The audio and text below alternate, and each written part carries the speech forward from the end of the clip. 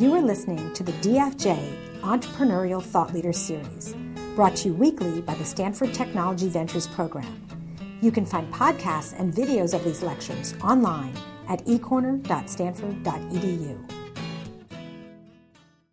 This week, we have an incredible pleasure to welcome Tim Draper as our Entrepreneurial Thought Leader lecturer. Now, just a few years ago, he was sitting in your chairs because he got his degree in electrical engineering here at Stanford. How many of you are in the electrical engineering department? Okay, great. You could be the future Tim Draper, okay? And he then went on and went to Harvard Business School.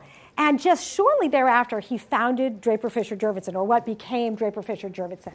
Now, I've known Tim for many years, and the thing I want to tell you is no idea is too big and too exciting for him. He's going to tell you about his insights and his attitude and his point of view about venture capital and about entrepreneurship. And I want to tell you, he is a guy who gets things done. So, without further ado, Tim. Great.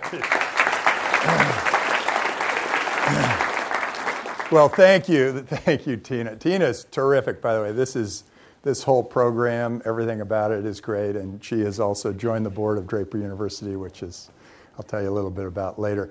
But first, I think we need a moment of silence for Reg.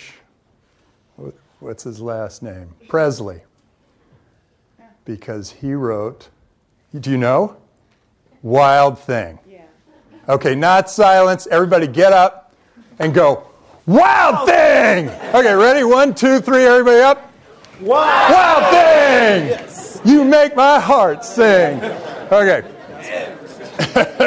He died today. It was a very sad moment for me.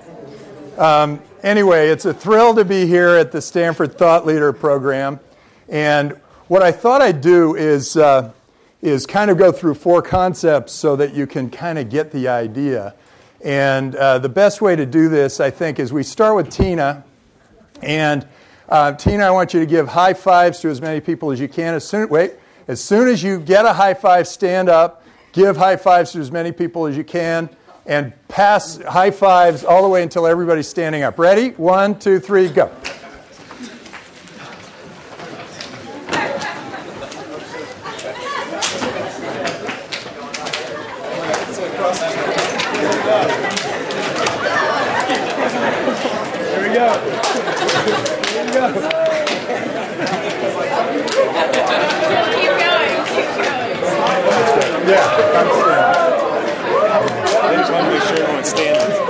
Still haven't reached that corner. Come on, get that corner. Okay, there we go. Okay, that was good. Okay, everybody can go sit back down. Okay, that's viral marketing, and that was the idea I came up with when we did Hotmail, to put a little message at the bottom of everybody's screen to say, get your free email at Hotmail. Actually, the original idea was, P.S. I love you. Get your free email at Hotmail. But the founders didn't want to do that. And to this day, I think we would have had a much more loving and peaceful world if we had stuck with P.S. I love you. But still, now what are there? 1.5 billion people now that have some form of web-based email. And that was all we spread it really quickly through these great guys at Hotmail who made that happen. So the second thing, what happened was viral marketing took off, but then everyone was talking to everyone, and a few people were just getting bombed with spam. And so that's where Zuckerberg came up with that social media and social marketing, so that you could have a sort of a smaller group that you wanted to coordinate with. And we won't do a demonstration of that, but Now I want to talk about something. These last 2 I'm very excited about, because these are new concepts and they're really making the world really make our lives a lot easier. One is, can I get a ride to the airport later on this afternoon? Anybody here? Anybody? Okay, great. Okay, that's called crowdsourcing. Okay, everybody was given this opportunity, but there was somebody who could get me a ride to the airport. And then crowdfunding. Who would give $1 to cure lung cancer?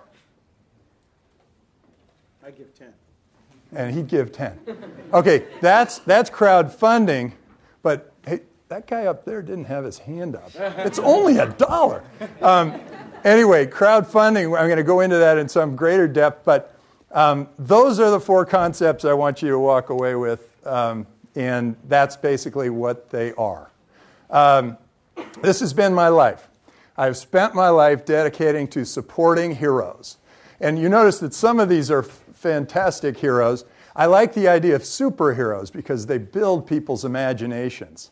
And if you look back at heroes, that's a great thing because you look back and you say, wow, Steve Jobs, what he did, Elon Musk, these guys from Skype, they all had a big impact on society.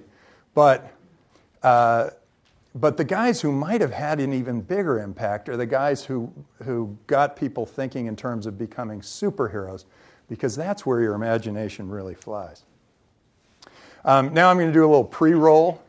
Buy this book. My dad wrote it. It's really great. It's about the entrepreneur and the venture capitalist and their relationship. Watch this show. It's my daughter's show. It's a really good show. It's about, she interviews like Ted Turner and gets him to sing Captain Planet with her. And it's a very fun show. It's called The Valley Girl. If you need an incubator, this is my son's incubator. Who's funder? This is my fund. Draper Fisher Jurvetson. We've been in business now 27, 28 years, and we've funded venture entrepreneurs all over the world. And it turns out today is a great day because this is the first day I realized that we have funded 1,000 companies. Wow. Whoa. And they're all over the world. So I started to think about the globe and what it could do for us and how it would expand when I was actually failing in my venture business. We had a little SBIC and it wasn't really working out very well. There was no public market like today, and there was and I was just struggling along trying to figure out what to do. And some guy from Alaska said, oil is now $5 a barrel. You know what a barrel of oil costs now? It's like $100 or something. It was $5 a barrel, and they were starting to panic because all of their economy came from oil. And they said, we need something else. We need venture capital, entrepreneurship. And it got me thinking that you could actually do this in other places. Anyway, a lot of global opportunities. There's global warming, global finance, global communications, global health. So we started to think, wow, we ought to really think globally. And part of it was getting a little window. When we funded Hotmail, the founder, Subir Bhatia, sent an email to his friend in India. And within 3 weeks, we had 100,000 registered Hotmail users in India. And there weren't even 100,000 computers in India at that time. So it was, all of a sudden, we realized we could do commerce all over the world. We could spread information all over the world. A lot of great things were going to happen around the world. And so at DFJ, we made this decision to start setting up offices around the world. And we knew that it used to be the Silicon Valley required, when I was an electrical engineer, the Silicon Valley, you had to start your electronics business in the Silicon Valley because the disk drive manufacturers were here, the processors were here, the memory devices were here, everything was here. So you had to, if you were starting a business, you had to build it here. All the printers were here, everything was here. But then all of a sudden there were these companies that didn't require any hardware. So we thought, oh my gosh, those could be done anywhere. You can start a business no matter where you are. You've got the same information now on Google and Baidu and whatever as everybody else in the world. So if you are creative enough, you can start a business that spreads all over the world, and it doesn't have to be here in the Silicon Valley. Anyway, so now I'm going to tell you about my travels around the world. First of all, I told you a little bit about the Hotmail story, but it was two guys about 25, 26 years old. They came into my office. They had one idea. And then we said, that idea we don't really think is going to fly. And as they were walking out, they said, well, we have this other idea. And we said, well, tell us the other idea. Well, the other idea was this free web-based email. And, as venture capitalists, all we're thinking about, right, is money. Money, right? So they said free, and it was like, what? It fell on 10 ears. But we thought, they have a lot of chutzpah, these two.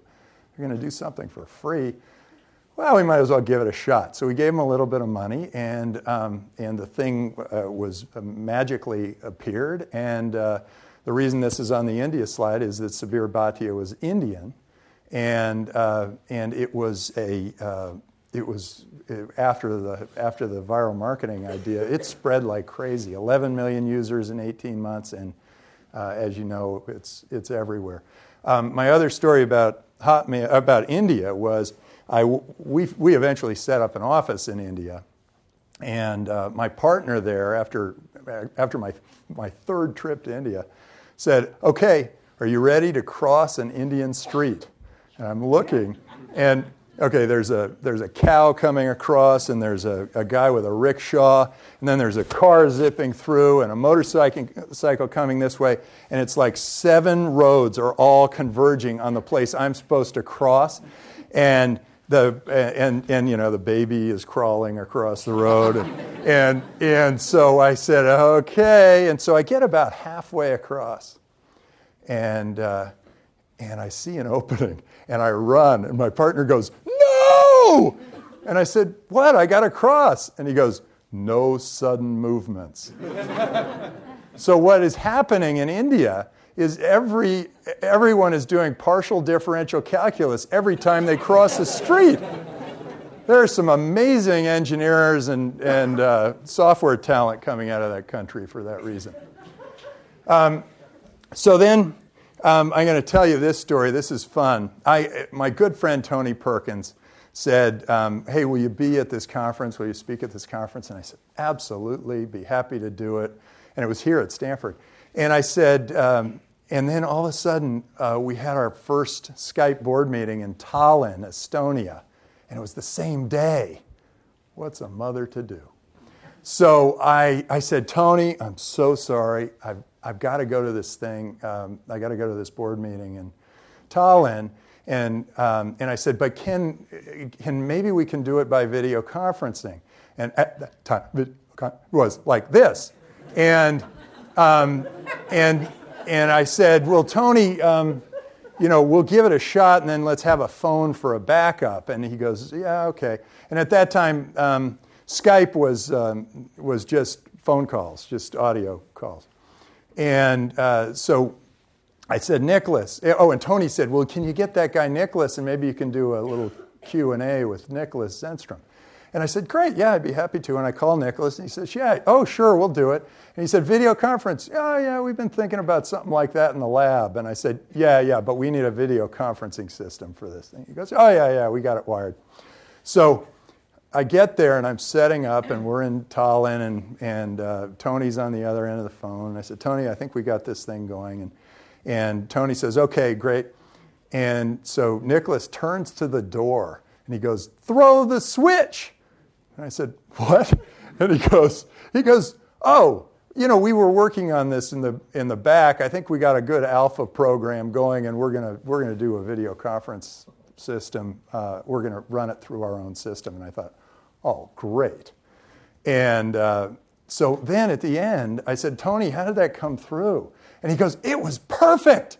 Oh my gosh, we heard you perfectly. We saw you perfectly. It was amazing." And I turned to Nicholas and I said, "How did you do that?" And he goes, "Oh, well, we cut off about 300,000 simultaneous phone calls so that we could use the bandwidth."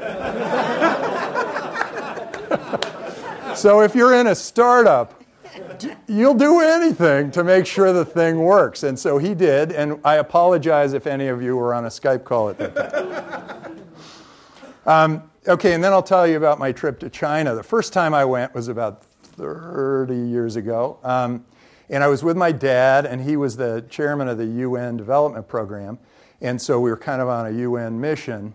But at that time, we arrived in the airport in Beijing, and we drove in the only car on the only paved road to the only international hotel as defined as bathrooms were the toilet I can recognize. And everybody was there, and they were selling fruit and vegetables and whatever else to each other, and everybody was on bicycles. Everything moved by bicycle. And it was fun and fascinating.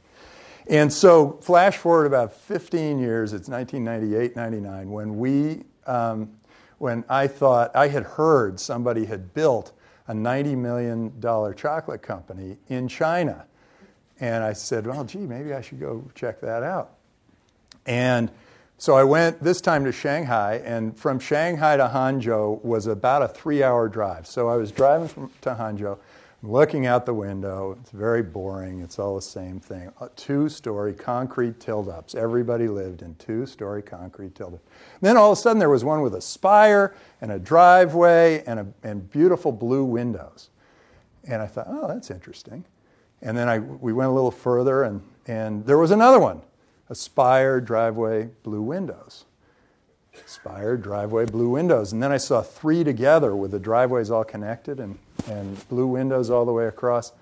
And I thought, whoa, that blue windows salesman is going to make a fortune.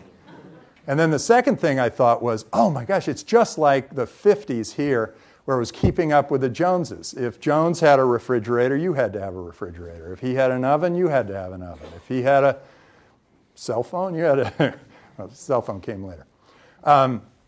So I thought, wow, this is a really interesting opportunity. And so I met with some big finance minister in China, and I said, he said, hi, we want you to invest all your money in China. And I said, oh, I never invest in China. And I was a little bit trying to provoke him. And he said, well, why not? He said, because this guy who built the $90 million chocolate company here got nationalized. You guys just took it from him. If you want people to invest here, they have to make a lot of money, and they have to be able to repatriate that money, bring it back to their country. And if they see 1 or 2 people making a lot of money by repatriating, it'll be Katie bar the door. People will be lining up to invest in China. And I couldn't tell whether the translator had said it right or anything, and he kind of nodded, but I wasn't quite sure. But I think he was really listening, because somehow that's exactly what ended up happening. And a lot of money went into China. And we started to make investments in China. And our first ones, we thought, oh, we're going to China. Well, it's a new country, and so we started giving money to people, and really, literally, this was giving money to people investing, to people who said, I have great government connections. Okay, you guys would have known. We lost all our money in all those companies. But we started to think, well, what do we normally do? Well, we invest in these driven, dynamic, interesting entrepreneurs who make great things happen. And so we started to do that, and just with small amounts of money. And from there, we got Baidu, which is the search engine for China, and Focus Media, which is like the Clear Channel for China, and YiPay, which is like the PayPal for China. And we had sort of an open field, and we had quite a run of it. The reason I put Singapore up here is this is the model government. You look at that skyline, and you know that government has let builders go. They have let people do pretty much what they wanted, and they have built a spectacular skyline. My daughter came to Singapore, and she said, wow, it's just like the Jetsons. Jetsons was a little cartoon. And these guys were actually also, Singapore government was actually, they're kind of a corporate government. And they were the first guys to put money into our funds that were international. And for that, I thank them. Russia's kind of the opposite. We've had 4 false starts in Russia, or 3 false starts, and now we're trying for another one. The false starts were, they committed $100 million to a Russian fund that we were going to run, and they were all set to go. And just before they wrote the check, and this was a group inside Russia that was well respected and whatever. Just before I wrote the check, Khodorkovsky got put into jail, and it turned out that was all his money, and so it got frozen, and so that was our first false start. The second one, we created a new fund, and the fund, and that was a smaller fund, and the local team there was a group that the LP, the investor, chose. And we had to go with them. And they were investing $1 and getting 10 cents back right away from whoever they invested the dollar with. So I don't think it was a particularly good model. But there were a few good companies that came out of that. And we were kind of thinking, gosh, I want to help this Russian group. So the last time I went to Russia, by the way, don't go in January. I walked outside, and every piece of heat left my body within 3 seconds, out the top of my head, and it was just gone. And I felt like I was in a totally frozen body. So we started this great fund, and I went to visit Russia, and I went to the Hermitage Museum. I went to St. Petersburg. Moscow's one thing. It's sort of like a big facade, and everything else is poor as dirt. But St. Petersburg is a spectacular city, and it is so gorgeous, and you can imagine that in 1800, that it was so cool and so amazing. And I went into the Hermitage Museum, and they've got the greatest collection of Van Goghs and Renoirs and whatever in the world. This makes the Louvre look like podunk. But the floors dirty, the walls are graffiti. The whole place is a total mess. And what happened, I said, what happened here? They said, well, 75 years ago, the Bolsheviks came in, and they were mad at the wealthy Russians, and it's happening in our country now. They came in and they made business illegal. And let this be a lesson to all of us. They made business illegal for 75 years. So imagine this: you're an entrepreneur. Your father believes business is bad. Your grandfather believes business is bad, and his father also believes business is bad and illegal. You have no role model. That is a horrible place to be. And if you have that entrepreneurial vibe, you don't even know how a free market works. It is a scary place to be. Anyway, so I'm hoping that if we keep at it long enough, a generation will go by where at least the father and mother will have understood the free market before these kids start businesses. But boy, there is some great technology coming out of Russia. I met with the president of Ukraine, and he again said, "Oh, we want you to invest in our country." And I said, "I'd never invest in your country." And he said, "What do you mean?" We made it. He was very proud of himself because he made it so I was the first person to set foot in Ukraine without a visa. They made it so that we could go to Ukraine freely without a visa, which is a great idea. Get rid of all those borders. Anyway, I said I'd never invest in Ukraine, doing the same sort of thing. And he goes, why not? Why not? And I said, well, it takes 23 bureaucrats and 6 months before you can even incorporate a company here. And he said, that will be 1 bureaucrat, 1 week. Now, it never really happened. And he got sort of thrown out of office. But he was quite revolutionary. He led the Orange Revolution. And the Orange Revolution was won by text messaging. And he was able to say, he was able to keep the pressure on the Capitol 24/7 by having people keep the supply chain going through instant messaging. And the supply chain was things like, get more flowers to the pretty girls in the front row front line so that they can put the flowers inside the guns that the guards are holding. And get pizza to section A3, they're running low on food. And get beer over here, he needs more beer because he shouts much louder when he's got beer. So they did it all with text messaging. And so I started to think, oh, interesting, governments are going to change.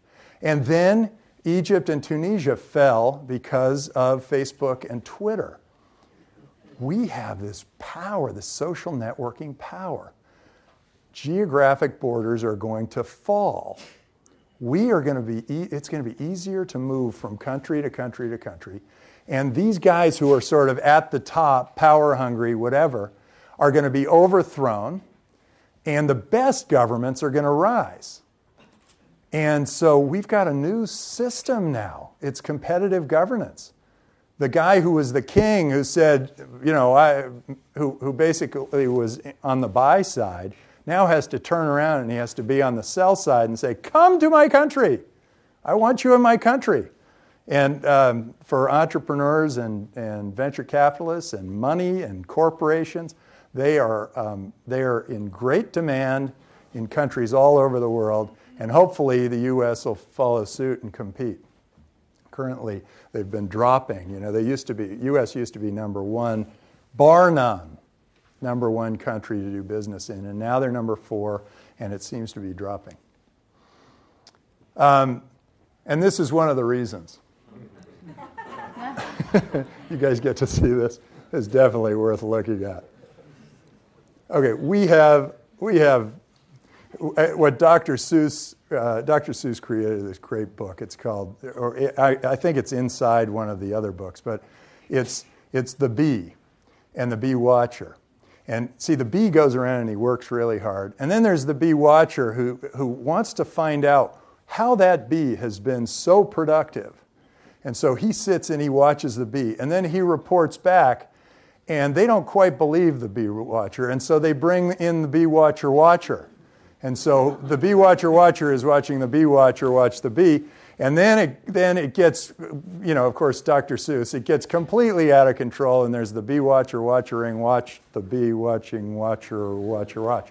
But the whole idea there is we have the bees, we are the bees, and we don't need as many bee watchers. You have too many bee watchers, you start getting signals like that. And right now, the U.S. government has gone from 8%, where it was 8% overhead, which is reasonable. 1 out of 12 people is a bee watcher, to now it's 45% overhead. And overhead is defined, so it's like 1 bee watcher for every bee, and it's a little like. It's a bad trend, and I think it's systemic, and we got a big problem. So see what you can do about that, guys. So here's my slide on competitive governance. You've got, first on the lower right-hand corner, you've got all those great countries that are now going to be a part of Arab Spring, which was the overthrow of Egypt and Tunisia. Those countries are coming next. And then these are new countries. The one on the left, lower left, is called Sealand, and the one upper right is called Blue Seed. Sealand is actually functioning as a country, not yet recognized by the UN, and And Blue Seed is going to be a country that's a big boat 11 miles out off the shore of San Francisco, and they're going to bring all the programmers from all over the world to that location, so that then, in effect, they get sort of a visa or a green card. It's a different kind of green card. And then Bitcoin. Bitcoin is so cool. Who's heard of Bitcoin? Yeah, about a third. It's so cool. It's a new currency, and there's no government attached to it. It's the most valuable currency now on the planet because it is under no one's control. It is out of people's control. It is no longer regulated by any government. They can't print more Bitcoin. So this is actually very interesting, and there are a lot of interesting companies, CoinLab and Coinbase, I guess, who have started businesses around Bitcoin. Now we're going to change the perspective of what I'm going to talk about. We're going to be focusing here on change. This is Moore's Law. It says that $1,000 worth of compute power doubles every 18 months. Now what that means to me is, and now it's accelerating, so it's like every 14 months. What that means to me is every 14 months, there's a new platform that's twice as powerful as the one before. And for you as entrepreneurs, you should be looking at that and going, yeah, so we can make everything more productive. We can make everything easier. We can improve everything through just Moore's Law. In fact, if you had, and I did, if you had an iPhone 3 and an iPhone 4 and a 4S and a 5, you would feel and realize that each one was twice as powerful as the one before. The iPhone 5 is unbelievably powerful. And the 6 will be even more powerful. This doubling is creating huge opportunities. So the things I could do on the iPhone 3 are nothing compared to what I can do on the iPhone 5. This is another chart that, start thinking about the future. This is, a politician would never quote anything from this. Energy is falling in price at an extraordinary rate. So from 78 to today, energy has gone from $5 a kilowatt hour to 20 cents a kilowatt hour. And it continues to fall. And this is really interesting because as that happens, you should be starting to think about businesses that actually use a lot of energy. Change is happening faster and faster. We all know that. But as an entrepreneur, I want you to look at it this way. Last 150 years, what have we had in the last 150 years? What's happened over the last 150 years that have changed our lives? The light bulb, indoor plumbing, radio, automotive, television, airplanes, the pill, the bomb, microwave, semiconductors, satellites, photocopier, space travel, computers, email, fiber optics, biotech, cell phones, x-rays, internet, digital cameras, web browsers, search engines, smartphones. Now, with that acceleration, with that Moore's Law, that same amount of change, human change, is going to happen over the next 15 years. So imagine what could possibly happen over the next 15 years. We could have a near infinite energy supply, desalinated water that's easy flowing, self-navigating electric cars. Maybe they'll fly. Interactive education. You won't have to sit in these chairs. You can be much more comfortable. You can just watch me on some little screen. Of course, then you can't give me quite as hard a time. Design genomics or cures for cancer, AIDS, malaria. Non-invasive surgery. This makes me think of non-invasive security. When you go through those metal detectors, at the airport, well, when we invested in a company that has changed all that. And when you go through those things that look like metal detectors, they're seeing you behind the little screen. They're seeing you completely naked. And when we invested in that company, we thought, wow, there are a lot of applications for this. Near thought communications. Yeah, controllers. Okay, I don't think it's really working. But it will. And food drop. I thought, when I was a kid, I'd run around, and I never really wanted to stop because there's so much to explore and there's so much to do. And I always felt like getting food was always such a hassle. So I always felt like you should get something that says, food, drop. And the food would drop into your hands. We're getting there. You know, if you combine like Uber cab with pizza delivery with, okay, we'll get to the next slide, and I have another really fun thing. It's 2 years after that, we're going to have even more change. So as an entrepreneur, you better be imagining things that are way out there. Otherwise, it's probably not going to happen. So need anticipation. Here's what I'm guessing.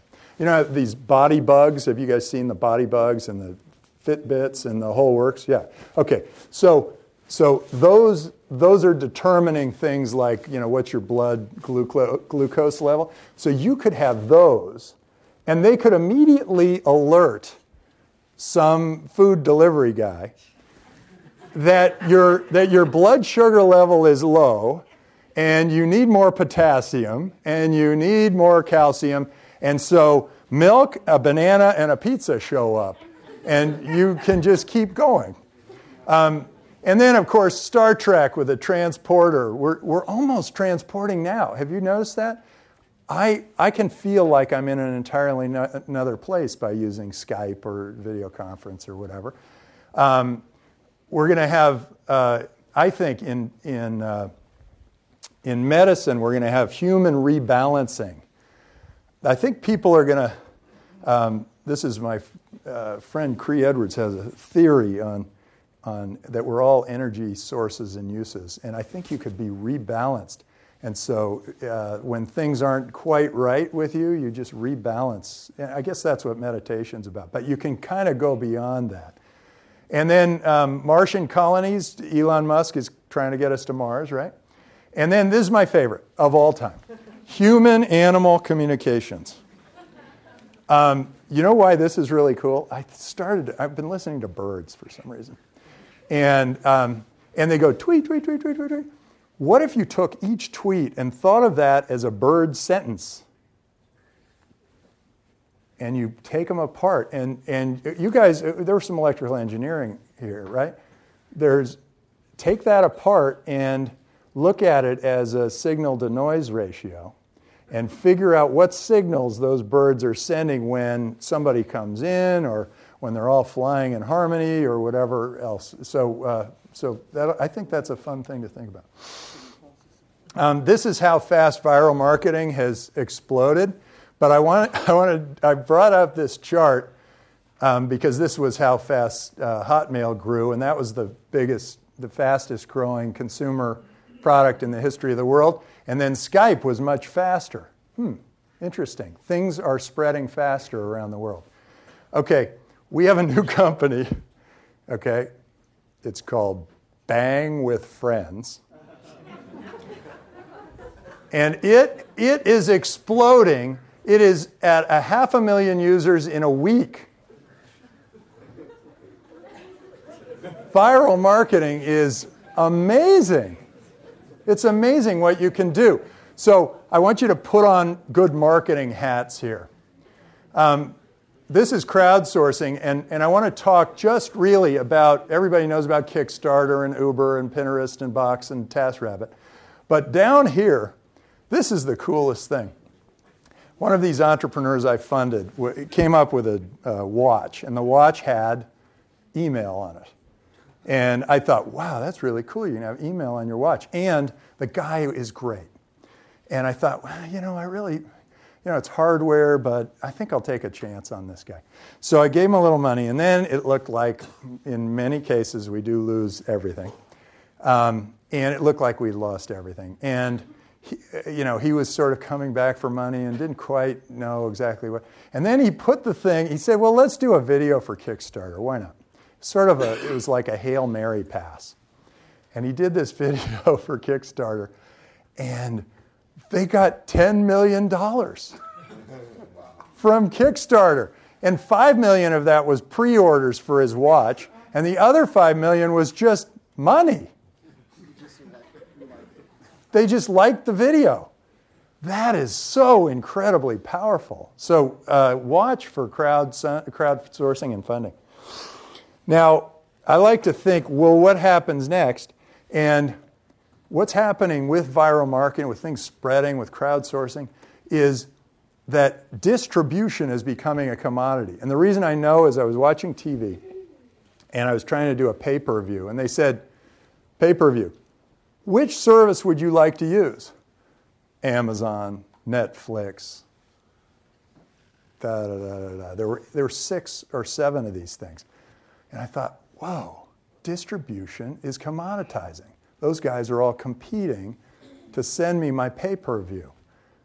So if the distribution's commoditizing, then technological breakthroughs are going to spread around the world faster than they ever did before.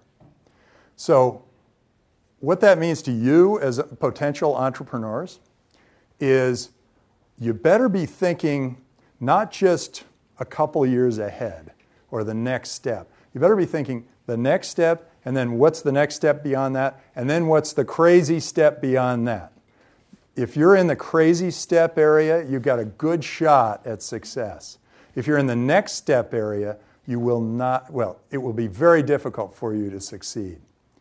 So when you go through this process, you better step back and you better think, before I dive in here, it has to be more than good idea. It has to be good idea that will take advantage of the trend that may be happening not even now, but 3 or 4 years from now.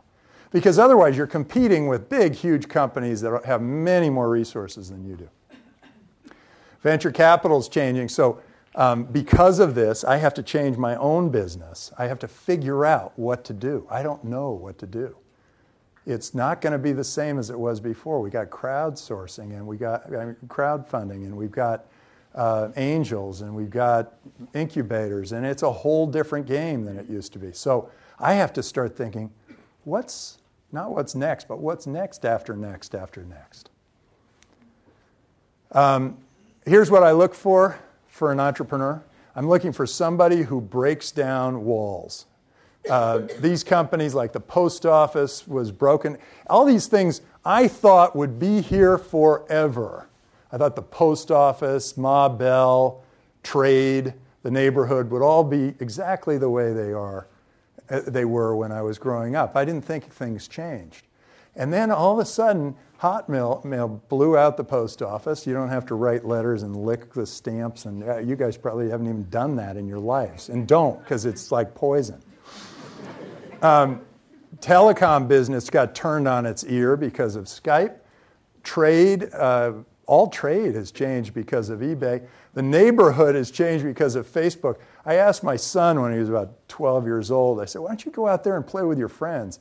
And he goes, I am, Dad. And he was sitting there looking at his Facebook page. And then research, advertising, libraries, whatever. Google has just kind of blown all those things out. So when you go after something, make sure you go after something very big. As an iconoclast, go after something big. So I'll give you a few examples of things you might want to go after. Venture capital, investment banking. Wherever there's sort of a monopoly, go after that. Go blow it up. Medicine. There are 10 big drug companies, and they control all the drugs all throughout the world, except for the ones that you've been trading in. He had his head down, so he doesn't know I pointed at it. And so look at areas where there's a big monopoly and see if you can blow it up. Government. government is one big, frothy, sloppy, oozing monopoly. And it needs to be cut and better, more efficient, and people need to go out there and become part of the free market and not just sit there and go, I'm sorry, I don't like the color of your curtains, which is what they do to me when I'm building a new school. Clever business models. Look for zeros in your business model. Amazon figured out how to get a zero accounts receivable and zero inventory. They had the biggest bookstore in the world and never held a book. That was huge. That changed the whole nature of a balance sheet and an income statement. Look for these. I look for these things. I look for these crazy, whoa, where did that come from? The black swan. So those are the three things I look for. And disruptions, we funded some very interesting things, but the one I'll point out is SpaceX, because SpaceX did take on the government. NASA, to launch a certain payload into space, it cost $300 million in real dollars and $3 billion including all the overhead. SpaceX was able to do that for $30 million, so 1/100th of what it was costing NASA. So NASA then subbed out and said, oh, this makes a lot of sense, let's just go with SpaceX. Yeah, cool, huh? Now I'm going to tell you about Draper University of Heroes because it's really fun, and we actually have a few people who went in the audience. I thought, there's something wrong in education, and I didn't quite know what. And I looked and I said, you know, it's the A. The A means don't make any mistakes. I think the world needs more mistakes. I think penicillin was a mistake. Velcro was a mistake. Facebook was a mistake. These were all mistakes. These were the extraordinary thing happening because people were willing to fail. They were willing to try and fail. So I don't recommend necessarily going out there and just failing all your classes. But I do want you to, when you read this stuff, when you do it, think and then try stuff. So at Draper University, we decided we were going to be all feel. Very little thinking goes on at Draper University. It's all feel. So you do things. We do lots and lots of things. It's a little bit business school, a little bit engineering, not much, and a lot of fun. So and we graduate everybody with the degree of change agent, and the way we get them thinking change, you live there. The way we get them thinking change is from day one when we play volleyball. I say, okay, we're going to all play volleyball, and then I give a ball to each team, and I say, okay, serve. And so both balls are in the air at the same time. And so then I say, if some team wins 3 points in a row, you can start a new rule that everybody has to follow. So they're hopping on one foot, speaking in Spanish, they're doing it left-handed, whatever. And it gets people's imaginations going. So we changed the rules of Monopoly, the rules of risk, nuclear risk. We changed the rules of baseball. Can you imagine an American being willing to change the rules of baseball? Anyway, we gave it a shot. And then we have, they learn cooking and riflery and yoga and painting and Audrey, what else do you learn? Go-karting, karaoke. Oh, she has a voice. It is unbelievable. Gorgeous voice. Maybe we'll get you up here to sing with me. You want to do that? Yeah. Anyway, it's great fun. It's 8 weeks. You can take a quarter off from Stanford. Tina will give you 8 units of A. And you can come and we have survival training, both urban and rural. And I don't like to tell you too much about the survival training because there's some interesting surprises you'll run into. And then we teach things like viral marketing rather than marketing 101.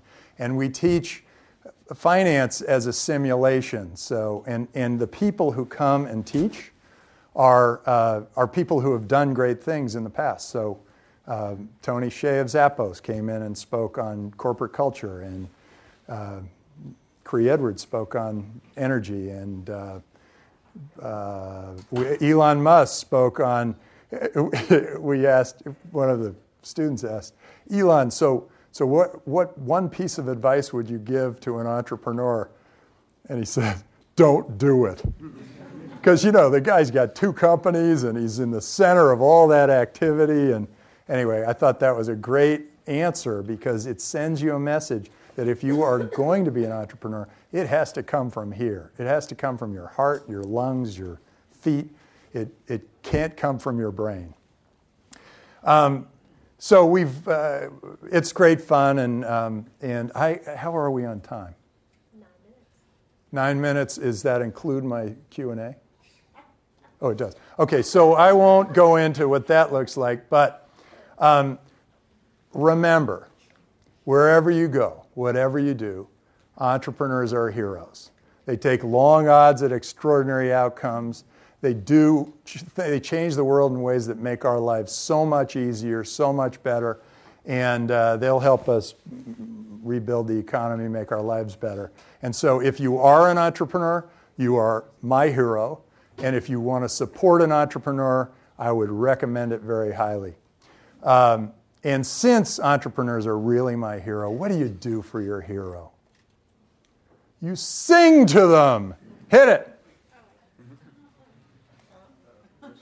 There we go.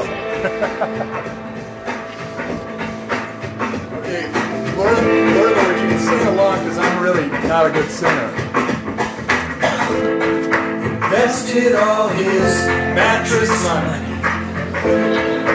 horses Broadway, hometown honey, scraping up his alimony. Friends think he's a little funny. Needs a world-class CEO, just another million or so. Get into some real cash flow. Tears and sweat and IPO. For 15 years, he's been outgunned. Bankers demanding blood refund. Companies looking moribund. Even Drake will not fund.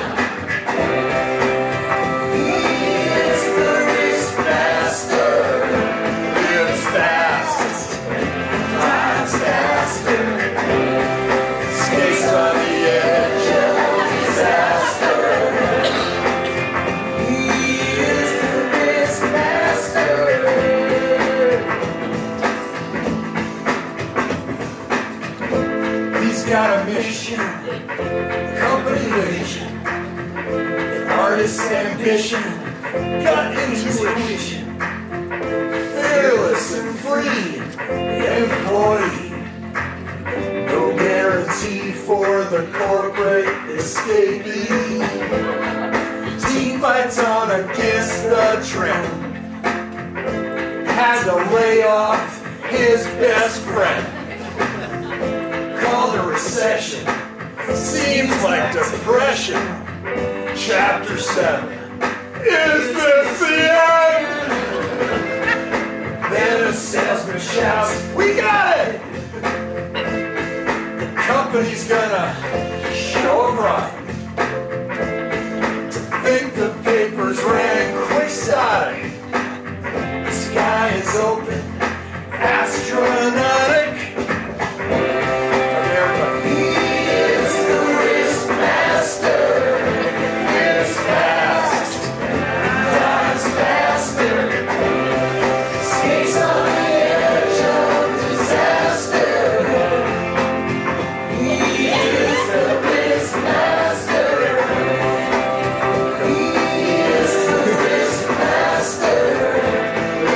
Fast.